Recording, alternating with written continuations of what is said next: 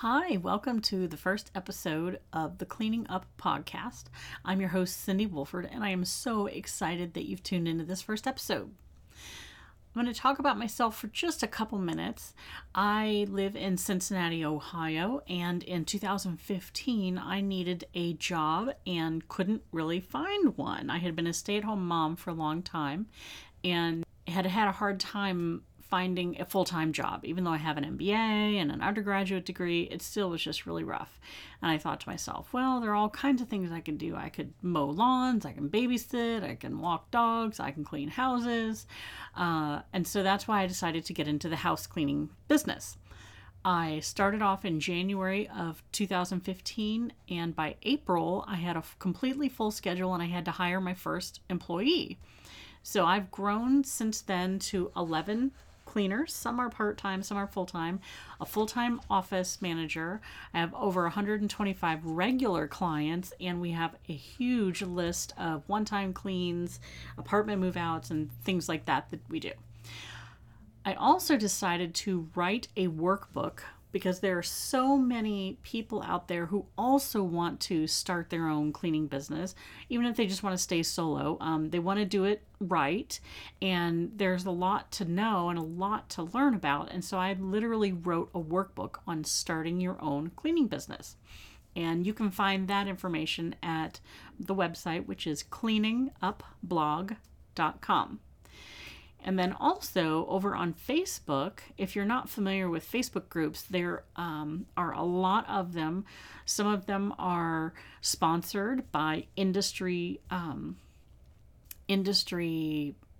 players, and some of them are just sort of generic. Some of them have a lot of good professional advice, and some of them do not. So I also decided to create my own Facebook group, and it's called Professional House Cleaner Support, Marketing and Other Pitfalls. All right, so look for us there and shoot me a message through the blog anytime you want. So I want to talk just a little bit briefly this first podcast about some of the different big picture topics that we'll be discussing on this podcast. The whole point to this podcast is to support professional house cleaners, whether you're just solo, whether you're just starting out, or maybe you haven't even started out, or not necessarily new to cleaning, but new to being a business. These are all topics that will be hopefully very, very helpful. So one of the things that I really suggest to people is that no matter what they do, no matter where they are, no matter how big or small they are, your cleaning business should be built on 4 what I call pillars. So there are these 4 main pillars, and they will help your business no matter how big or small. Pillar number 1 is legitimacy. So what makes you a legitimate business, even if you're just solo, and why it's important. Legitimacy can bring about so much help, especially when you're brand new. The second pillar is trust. What makes you a trustworthy person, a trustworthy business? And this also is especially important when you're first starting out, because you don't have a reputation, you don't have word of mouth, because you've never cleaned before, or you've only cleaned for a few friends and family. So legitimacy and trust are going to open doors that otherwise would stay shut. All right, the third pillar is quality. And what exactly do we mean by a quality cleaning? What exactly does that entail? What doesn't it entail? We're going to review all those things. And then the fourth pillar is consistency. Just as important as quality is, being consistent is even more so. If you have great quality the first cleaning, and then the second and then the third are fine, and then the fourth one comes about and you're poop, then you're not gonna be able to keep that client for very long. So the four pillars, again, if you build your whole business around this, I promise you will be successful no matter how big or small you want to be. Legitimacy, trust, quality, and consistency.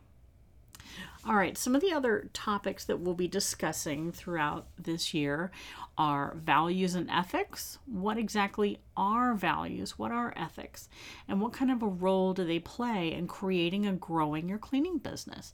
Even if you're just by yourself and solo and just starting, what kind of ethics do you have? If you broke a small $5 picture frame, or even as I like to do, I like to clean bathroom sinks and accidentally push off the drinking glass, which probably cost a whole 50 cents. And the ethical thing to do would be to tell your client. If it's a small dollar item like that, you can take that off their bill. They can, a lot of times, especially if it's just a little 50-cent glass, they'll say, oh my goodness, don't worry about it. But if you don't say something, and this leads into the trust, but if you don't say something, for example, when you break a really small item, then, and they notice, then they know when you break a really big item, you probably won't say anything either. So that's why values and ethics are super important. All right, one of the other big picture topics we'll talk about are insurance and other absolutes. What are the bare minimum things that you absolutely need to be a professional cleaner? Things like workers' comp insurance if you have employees, things like liability insurance, a website, reviews online. Some of these things are some of the absolutes that we'll be going over. All right, one of the other big picture topics is how to clean. Really, yes. You might be able to keep your own house clean, but being paid to clean somebody else's home is totally different. There are standards, there are time expectations, and these are mainly what makes it different.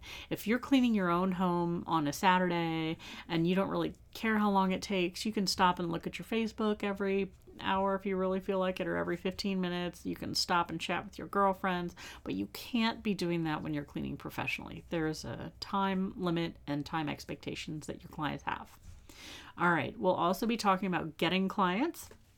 Getting clients as a brand new solo cleaner and getting additional clients as a growing business with employees. All these things are just obviously really some of the most important things for your business, and that's because getting clients is your business. All right, now the fun, nerdy stuff. I'm being very sarcastic here. Accounting and record keeping. Oh my goodness. How to keep proper records with 4 main statements: your income statement, your expenses statement, your cash flow, and your profit and loss statement. These 4 main ways of tracking your income and your expenses is really, really important for you to be able to do your taxes, to be able to make decisions about your business. You really need all these things, and it's not nearly as hard as it sounds. There are a lot of different ways to keep good records, and we'll go over all that. All right, employees.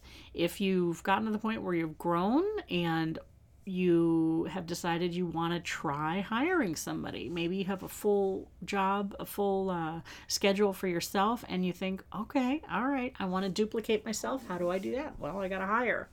So we'll talk about finding employees, training them, managing them, the logistics, some different problems and solutions that come up when you have employees. We'll talk about all those things.